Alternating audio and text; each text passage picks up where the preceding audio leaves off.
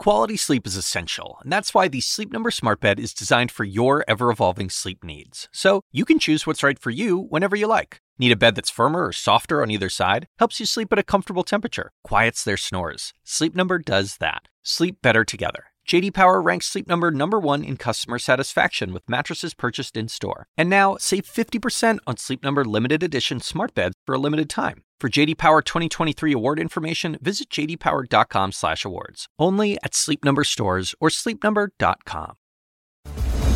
I'm Sarah Seidner, and this is CNN Tonight. Amid all the legal peril mounting for former President Donald Trump this week, first on CNN, new information about a new drama playing out in court you haven't heard about until now. A secret fight between Donald Trump's lawyers and the Justice Department over its intensifying January 6th investigation. Under grand jury secrecy rules, this dispute is under seal. But we have learned the ex-president's team was in D.C. federal court Thursday trying to block a federal grand jury from gathering information from former top Trump aides about his attempts to overturn the 2020 election. It's the most aggressive step perhaps taken by Donald Trump to assert executive and attorney-client privileges to keep witnesses from cooperating with that investigation. How this fight is resolved could determine whether the firewall around Donald Trump falls, opening the floodgates about what aides and lawyers were telling him on and around January 6th and what decisions he was making. This comes as the January 6th committee is about to hold its first public hearing in more than 2 months. That's going to happen next Wednesday. It could be the final hearing before the panel releases its final report. And of course, the suspense is building about what its endgame will be. Will the committee formally recommend a criminal prosecution of Donald Trump to the DOJ in connection with the Capitol attack? That remains a possibility. In the classified documents case, the Trump team has until next Friday to present proof to a special master that would back up allegations that the FBI planted evidence when agents searched his home.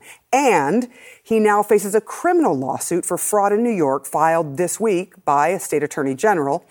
This is a civil lawsuit, not criminal, who believes that Donald Trump committed crimes while trying to enrich himself through alleged financial schemes. While she is going after him civilly, she has also referred her findings to the DOJ and the IRS.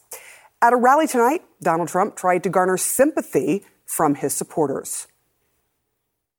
There's never been a president that's gone through the crap that I'm going through left and right. The document hoax. We have a document hoax. Attorney General, New York State, every single day and suing him. I'm going to sue him.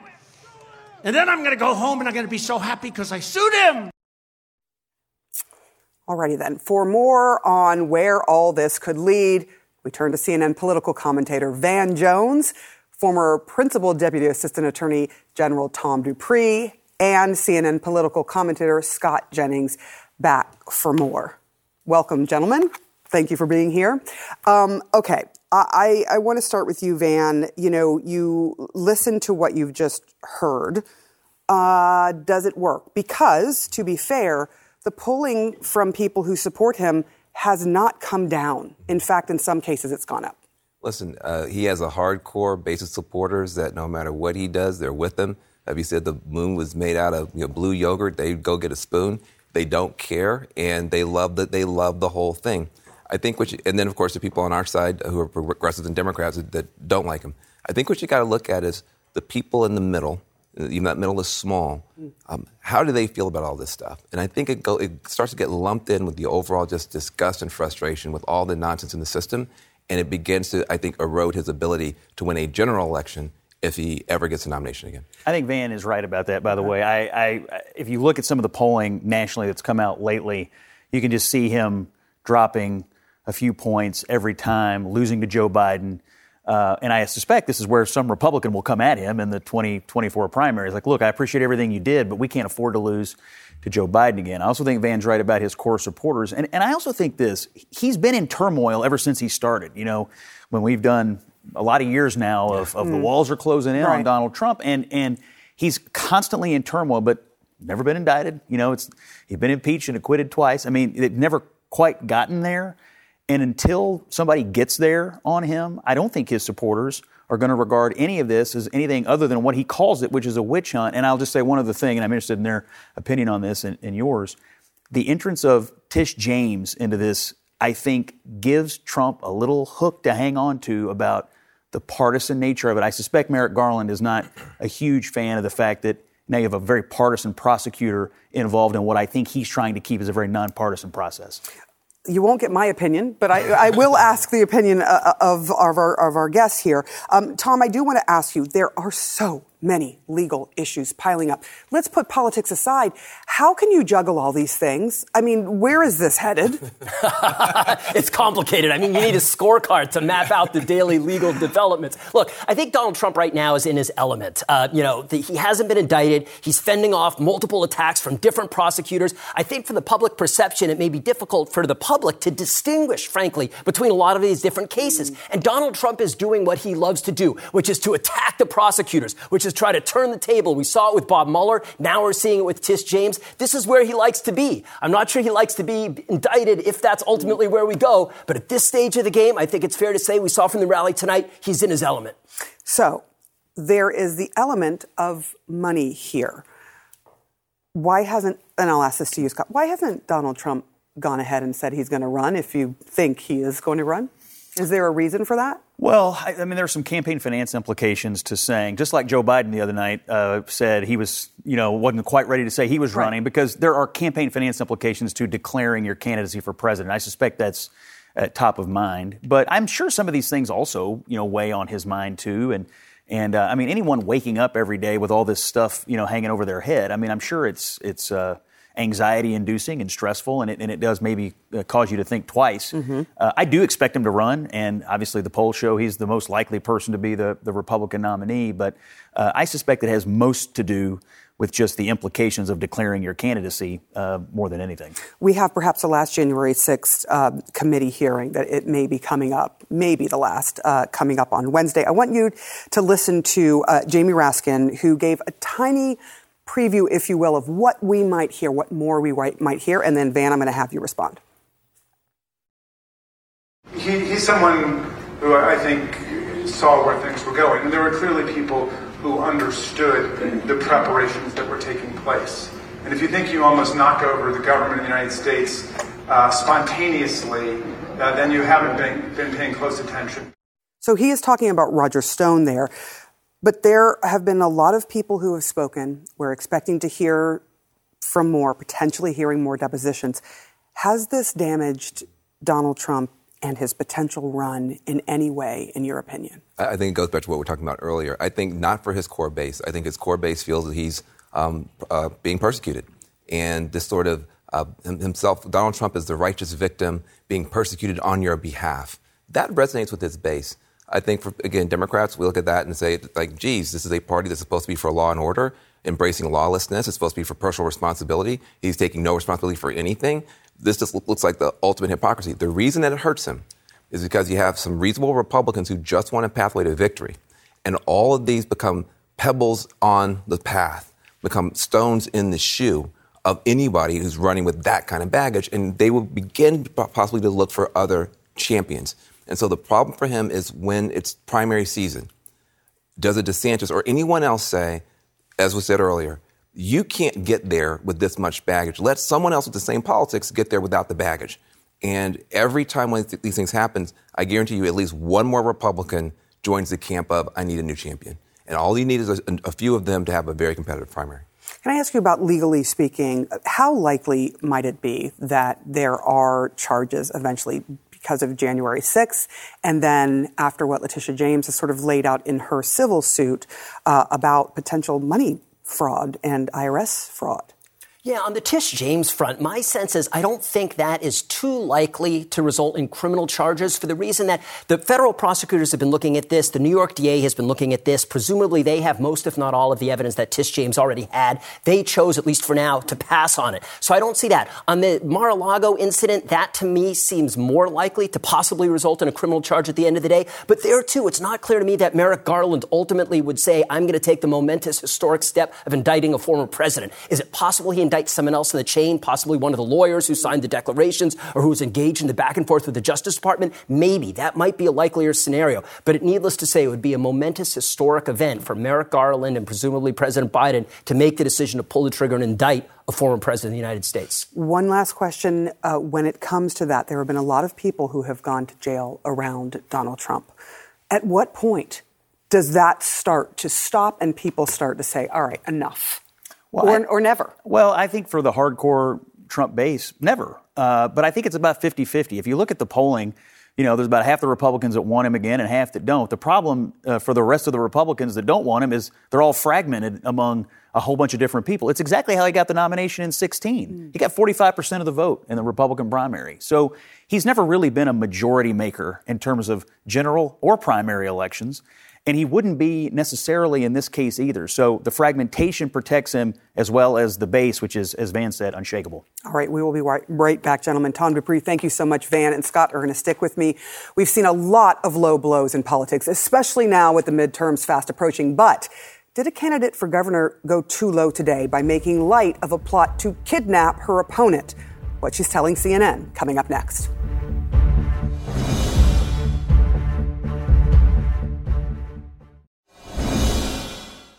Today, the Dow Jones plunged to its lowest level since 2020, ending yet another dismal week for the markets as fears grow about a potential recession. Inflation remains a key concern for Americans, with the price of groceries and other goods remaining stubbornly high. House Minority Leader Kevin McCarthy zeroed in on these economic concerns today as he unveiled the Republican Party's legislative agenda with just 2 weeks to go until the midterm elections. Listen in. Do you not believe? As we went across this country listening, we heard the same thing, kitchen table to dining room table to inside the factory. Can I afford it? Can I afford to fill up my tank? Can I afford the food, the milk? Can I find baby formula? Van Jones and Scott Jennings are back with me. We're also joined by David Swerdlick, CNN political commentator and senior staff editor at the New York Times opinion section. That's a lot of jobs. Good for you. Good for you. Van, you just heard there, is the old adage still true? Does it still hold true even in these times that it's the economy, stupid? Yeah, look, it sure would have. And that's where things were just a few months ago. This was going to be a referendum on the Biden economy. You want more inflation, vote for Biden. And then you had the decision to take abortion away from American women. And it changed everything. And then Joe Biden started winning. And he started showing, hey, I can pass bills that can help you when it comes to gun safety. I can pass bills that can help you when it comes to the climate. I can do something to help you with student loans. And suddenly now it's a choice. You used to say, hey, both parties are all the same, doesn't matter. It's Tweedledum versus Tweedledummer. Who cares? You can't say that now. These are two very different parties with two very different agendas. And I think it is now a choice election, not a referendum election. So it used to be the economy, stupid. I think it's now the economy plus a whole concern about the direction of the country. This is more like a general election in terms of people's sense of what's at stake than a midterm election. A midterm election. What's your take on that? Because the Republicans have talked about inflation, crime, and the sort of, I don't know if you want to call it the sort of war of words over what's happening in schools, right? Mm-hmm. Some of these things have come up. Who is going to grasp the public's need? Who's going to be able to fulfill the needs of the public right now? Yeah, I mean, it's the Republican argument's really cost of living, quality of life. Yeah. I mean, the Dow's below 30,000. I hope nobody looked at their 401ks today because, it was rough. Goodness. Mortgage rates are high. Inflation is still at a 40-year high, despite the president's poo-pooing all that. And so, if you're a Republican candidate and if you're Kevin McCarthy, these are the issues on which people would trust the Republicans more than they would trust the Democrats. As Van pointed out, Democrats are trying to emphasize issues where they're more trusted. I just think there are more economically focused voters in the country. I think it's a bigger bucket of voters to get than the abortion voters. In fact, in the NBC News poll this past Sunday, it was about 60-40 people caring more about cost of living positions versus abortion positions. And so I think it's smart for the Republicans to focus on this. But ultimately, it boils down to two things: cost of living, quality of life. We just had a picture up there to show people kind of where Americans are. I want to let you listen to President Biden on the role of women and how important the role of women could be in the midterms. I don't believe the MAGA Republicans have a clue about the power of American women. Let me tell you something. They're about to find out. You're about to find out. Can we put those numbers back up on what Americans are really concerned about? Okay, inflation, 30%. Abortion, a close second, and then you've got health care, January 6th, that is usually lumped in with democracy and what's happening. David, I'm curious about looking at that and then hearing from President Biden about the role of women. How big do you think that role will be? Sarah, people are concerned about all those issues. I also think they're concerned about whether the president or the opposition passes the two hands on the wheel test, right? Who has a plan for where they want to take the country, even if they haven't solved every single problem? Something like the Dow, if it continues to dip toward 20,000, President Biden has a problem. If it, kind of corrects after the market prices in these interest rate hikes, he's probably okay. When Biden is talking about the role of women, I think he's talking a lot about what happened in the last election, where the parties split a lot was white women with college degrees in the suburbs. They broke for Biden because they had had enough of Trump. But if they have now had enough of Biden, then you're going to maybe see some of those voters, and those are some of the key voters between those 45-yard lines, the persuadables, that could hurt Democrats if Biden and Democrats don't stay on message. Okay. Let's go to Michigan now, where the governor there, Governor Gretchen Whitmer, is up for re-election. Both her opponent, Tudor Dixon, and Donald Trump Jr. repeatedly joked today about the 2020 kidnapping plot against her. I was there when all of this went down, and it really terrified a lot of people in politics in general. People were getting death threats, and then to see this happen, and then what happened later on, January 6th, this was a moment where a lot of people thought it was bad taste. Let's listen in. The sad thing is that Gretchen will tie your hands, put a gun to your head, and ask if you're ready to talk. For someone so worried about being kidnapped, Gretchen Whitmer sure is good at taking business hostage and holding it for ransom. Scott, is this a good idea to say something like that? No. I mean, no. This campaign is flailing to some degree. If you look at the polling averages, she's down 10 to 12 points. Whitmer constantly floats in the 50 to 52% range. So I think they're losing. And I think sometimes when people are losing in campaigns, they resort to bad instincts and they start to try to do what they think is throwing the ball down the field. But sometimes when you throw it down the field and you're down a couple of touchdowns, it gets intercepted. Yeah. And that's what's happening right here. So no, this is not smart. And by the way, it's also not germane. I mean, these things aren't really germane to the core issues we were just talking about. I mean, if you wanted to remain focused on, pocketbook issues, that'd be one thing. But I don't think this kind of sort of towel snapping is going to resonate with most persuadables. Can I quickly turn to something that's happened? There's a new super PAC that Trump has meant to support Republicans and to support Republican candidates that support Donald Trump. What do you make of this? And should Democrats be worried about something like this? Because money does help push ideas or at least push candidates forward. Well, first of all, Trump has a big pile of money himself. He's not using to help anybody. So part of what's happening is his allies are having to put together money to do what he should be doing himself. It's amazing how loyal his base is to him and how much loyalty he expects from other politicians. But he doesn't return that loyalty very often. He's sitting on a big pile of cash himself. But you asked a different question, which is, should Democrats be worried? I think absolutely. There's something happening in our politics, and I put it back on the Supreme Court, letting all this money come into politics. But the money primary is sometimes as big or more important than any other primary. And so you're going to open up the floodgates for money and you got now, we talk about Russia and oligarchy there. We have billionaires on both sides that just pour wheelbarrows of cash into our system. I don't think that's good.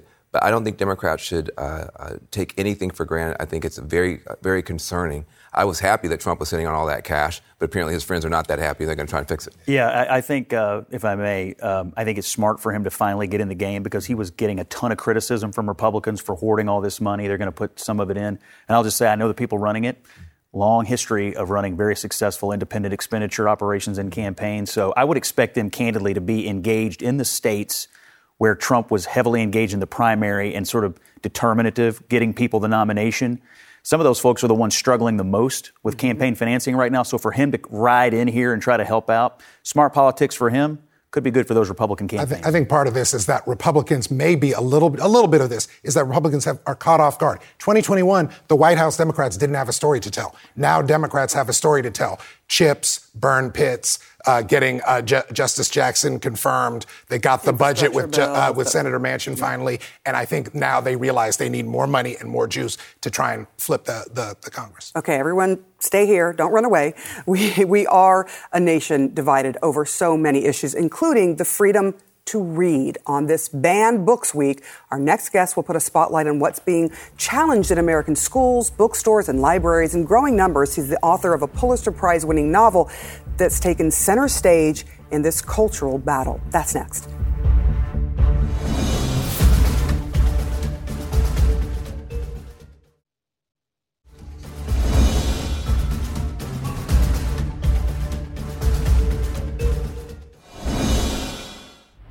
Libraries across the country are marking Banned Books Week, a campaign started by activists to celebrate the freedom to read. It's also meant to draw attention to the effort to ban books across the United States of America that recently accelerated. Over just the past year, more than 2,500 books were banned. Those bans were enacted in 32 states, with Texas and Florida leading the nation. The result, more than 1,600 titles have been pulled from school shelves, many that highlight themes of race and LGBTQ issues. The most frequently challenged book this year was Maya Kobabe's Gender Queer, a graphic novel about coming out as non-binary. Others include Toni Morrison's Beloved and The Bluest Eye, classics like To Kill a Mockingbird and The Catcher in the Rye, as well as Maus, a Pulitzer Prize-winning graphic novel about the Holocaust. It depicts Jews as mice and cats as Nazis. Joining me now is the author of Maus, Art Spiegelman. Thank you so much for joining the program, Art. Oh, thanks for having me, Sarah. There are so many books that have been banned at a record rate, and we're in the 21st century. Why is this happening in your estimation? Well, this particular round has a lot to do with, first of all, the ever heating up polarization of America, and therefore both sides seem to be involved in yanking books out of people's hands somehow. And I think just like the subject of the book Maus, I just feel that there's autocracy in the air. There's fights to remove freedoms, not to grant them, by at least 40+% of America supporting such notions. And it doesn't seem like it's going to end anytime soon. What is this going to mean for the future of, everyone likes to talk about freedom of speech. What is this going to mean for the future of America if more and more books are banned? Some of them classics. Some of them were Beloved was the reason why I started loving to read. I hear you. Well, what'll it mean? It'll probably mean better sales for those books until they start killing the authors rather than just snatching the books away from readers. Because, there's a spectrum on all this. The book banning I experienced was actually like my shrewd marketers in Tennessee decided to yank it from the curriculum, and it was announced pretty much the day before Holocaust Remembrance Day back earlier this year. And as a result, my book has shot up to the top of the bestseller lists again. And I didn't need the favor, although it was kind of the Tennessee School Board to do it, because the book's been doing just fine over the last 40 years. What is it about your book you think that had a school and a school district decide to strip it from the curriculum? I think it's a good question. I've been kind of chewing on it because in a way I think I've just been like a drive-by shooting. I'm just like cannon fodder in the culture war because most of the books that are being banned, like the ones you mentioned, have to do with race and gender. And as somebody on the school board, one of the 10 people who hadn't read the book but unanimously decided to ban Mao's, one of them was being very defensive and said, "Don't get me wrong, I love the Holocaust."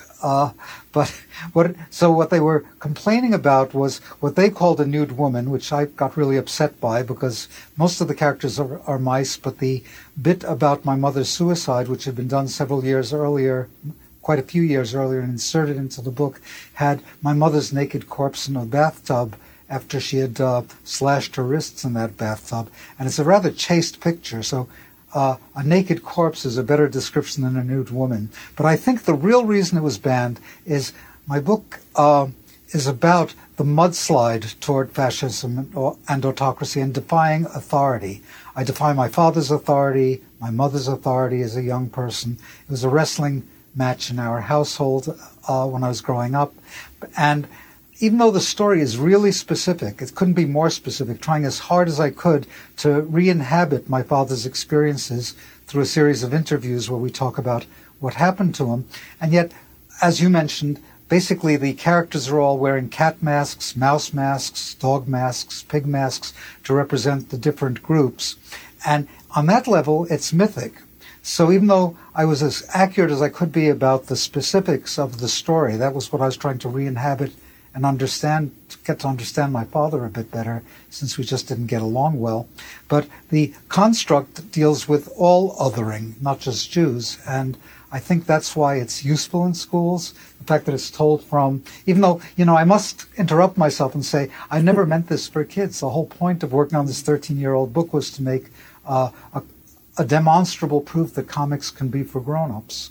I can't complain because it's been read now between middle school and graduate school quite a lot over these years. And sometimes I meet rather dopey grad school students who don't get it and lots of middle school kids who do. It's not the same as the banning you were talking about when they're yanking things out of libraries, putting teachers and librarians under fire, often with personal fines attached, their jobs at risk. They're really heroic. And what I got was yanked out of a curriculum. You made a comment about taking out the authors, which was surprising, but are you worried about escalation of this? In general, yeah. I mean, look what happened to Salman Rushdie, which was a bunch of other religious fanatics deciding to punish people for what they write and read. Yeah, he was stabbed multiple times and is still recovering. Of course I'm worried. And, hate crimes are way up. Like I live near Chinatown, and the Chinese community is under threat. The Hispanic community is under threat. Us Jews tend to be honorary whites for the moment, even though I think that confused Whoopi Goldberg for a minute or two. But nevertheless... But there's been quite a bit of anti-Semitism that has gone up. Gender, well, that's been race, on the rise as well, yeah. Art Spiegelman. But, gender and race seems to be where the focus is. Yeah. Art, I really appreciate your time. Thank you so much for coming on, and we're going to talk more about culture wars in our schools just ahead, including Governor Ron DeSantis unapologetically leading the changes in Florida. But a history lesson he offered this week was a work in fiction. Plus, the confrontation between a Florida teacher and a student over the Pledge of Allegiance. Now that teacher is out of the classroom.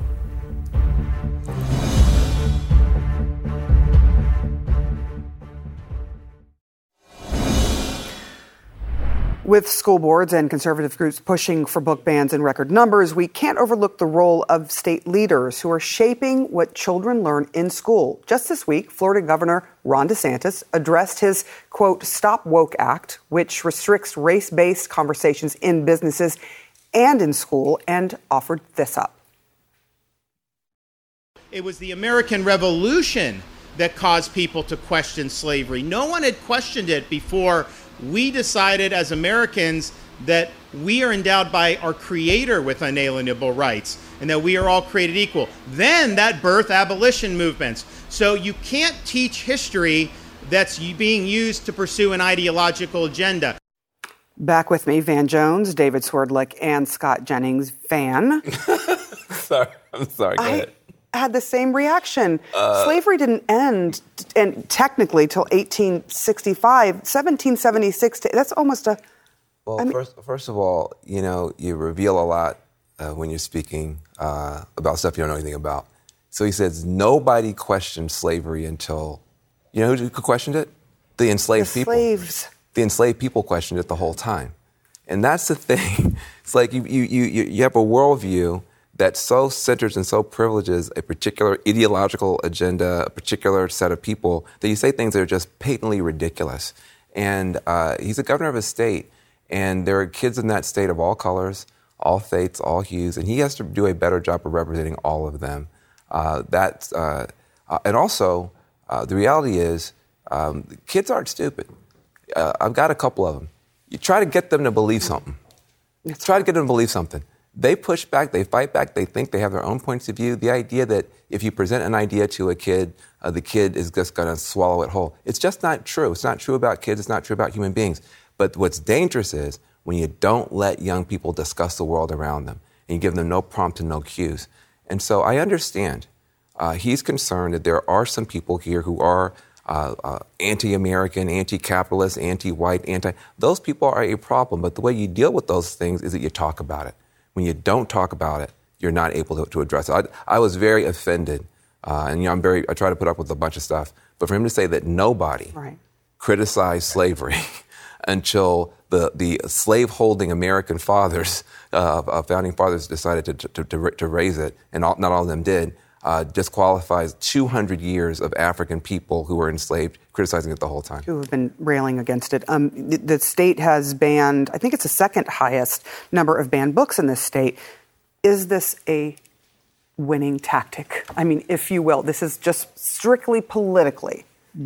I think what you're seeing some Republican office holders respond to is the concern they're hearing from some parents about some certain kinds of topics, materials, books, whatever you want to call it, being introduced to their children, and they don't agree with it. I mean, at its core, you have parents who don't want very, very young children being talked to about, say, sexualized material by people other than them.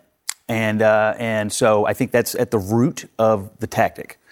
Whether it goes too far in certain instances and whether people are able to discern between who can handle what? I mean, I think that's the debate we're going to have. But sure, do you see a difference between the sexualized material, the gender conversation, multiple genders, et cetera, versus American history, slavery, that kind of? I just wonder how you see it. Oh yeah, I think in this debate and in this conversation, all these things get lumped together. Absolutely. And so, but there's no doubt Republican office holders are hearing daily from parents who have grown quite concerned about this. So they're, as a tactical matter, they're responding to that.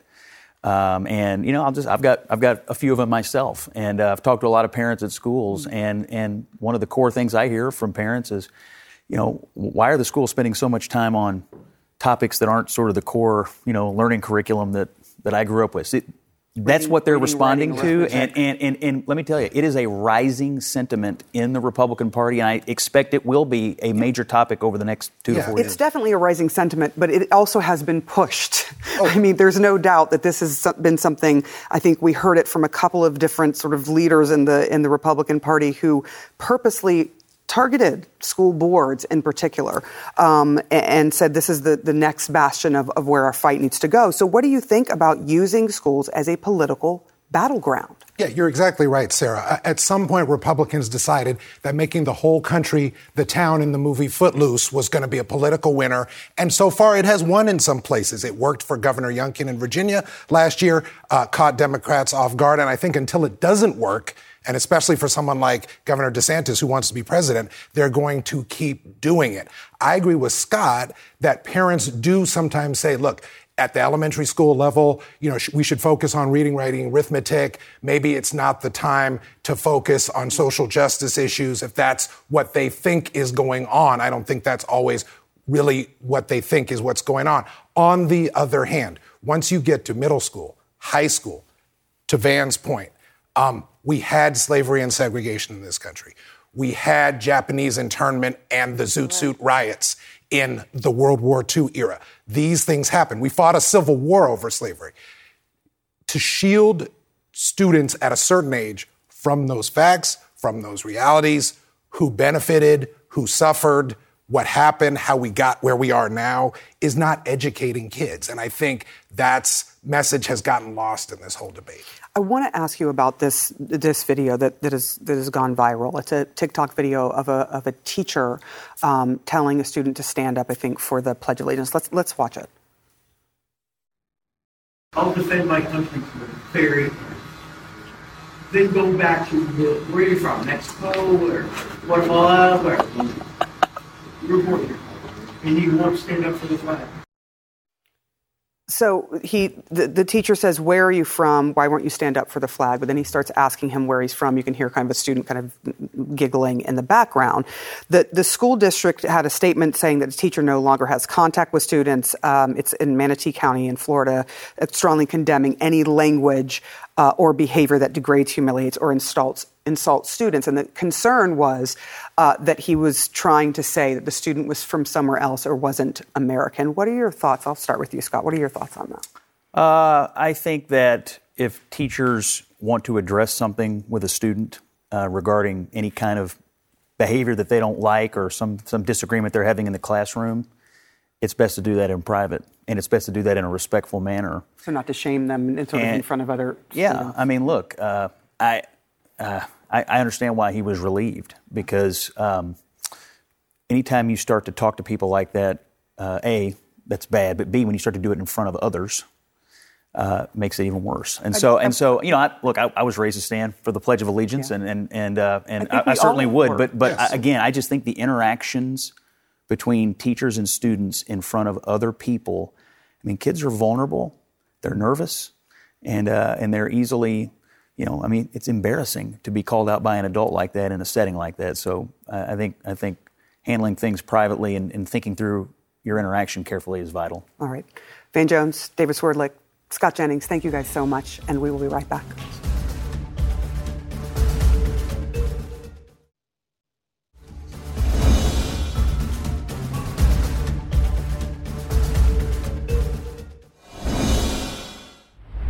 It's one of the most complex and controversial health mysteries in years, and it's impacted hundreds of American diplomats and service members across the entire globe. It's called Havana syndrome, after being first reported in Havana, Cuba in 2016. Since then, official after official have reported the same symptoms, including concussion-like injuries like vertigo, headaches, and brain fog. Last month, the CIA started compensating agents who suffered traumatic brain injuries as a result of this syndrome. But so far, there have been no clear answers as to why this is happening. Our very own and very fabulous Dr. Sanjay Gupta traveled to Havana to investigate for a new CNN special report. And Sanjay, you are joining us now. This is so interesting to me. I cannot wait. It's been so fascinating and perplexing at the same time, because you have these people who had these constellation of symptoms, came on suddenly, sudden neurological symptoms. And the question is, what was causing that? One possible answer came from the National Academy of Medicine Sciences that said this could have been a directed energy, using microwave energy, potentially directing that energy at someone's brain. And then that got me wondering, are there technologies that actually do that? There's a gentleman, James Giordano. He's a neuroscientist, does a lot of things with national defense. We talked to him about this, and he thinks the answer is yes. The technologies exist, and they are being used. Here's a little preview of our conversation. I went to Cuba. I spent time talking to scientists, and they wholeheartedly, uniformly believe that there were no attacks. And they say there is no evidence at all that these happened. I solidly disagree with that. Could they have done this in a country and the country not know about it? Yes, I have no doubt. No doubt at all. The equipment could be assembled on site. The components could be brought into the country piecemeal. How big would this weapon potentially be? The device itself would be about the size of this bench, or perhaps a little smaller. And how far away would it need to be, or could it be, to actually deliver this energy? Dozens of meters. The reality is that these devices exist, the science and technology is real, and they represent weaponizable entities. You know, I got to tell you, Sarah, before going into reporting on this, I was pretty skeptical. I did not know about directed energy weapons. I did not know how they could potentially cause these sorts of impacts on the brain. I thought it was, science fiction, frankly. But I think what I've learned, and this is pretty clear, these technologies do exist. They've existed for a long time. And over the past few decades, they've gotten more precise. They've gotten better in terms of actually being able to cause these types of injuries in individuals. Can you tell us what types of devices are capable of transferring this type of, is it a microwave? That sort of hits you? Well, so if you think about, the energy of what they call the electromagnetic spectrum, you got everything from sound waves to microwaves. What James Giordano was sort of describing was something that might not be that big. In the past, it may have been something that had to be carried in a vehicle, but it could be much smaller now, something the size of, he said that park bench, but even smaller than that. But again, these devices exist. Nobody doubts that. But using them in this way, there's no signature, there's no footprint to this. And that's what's made it so confusing. What I really found interesting is that you're a journalist and a doctor, a brain surgeon. Right. So, you do all the things.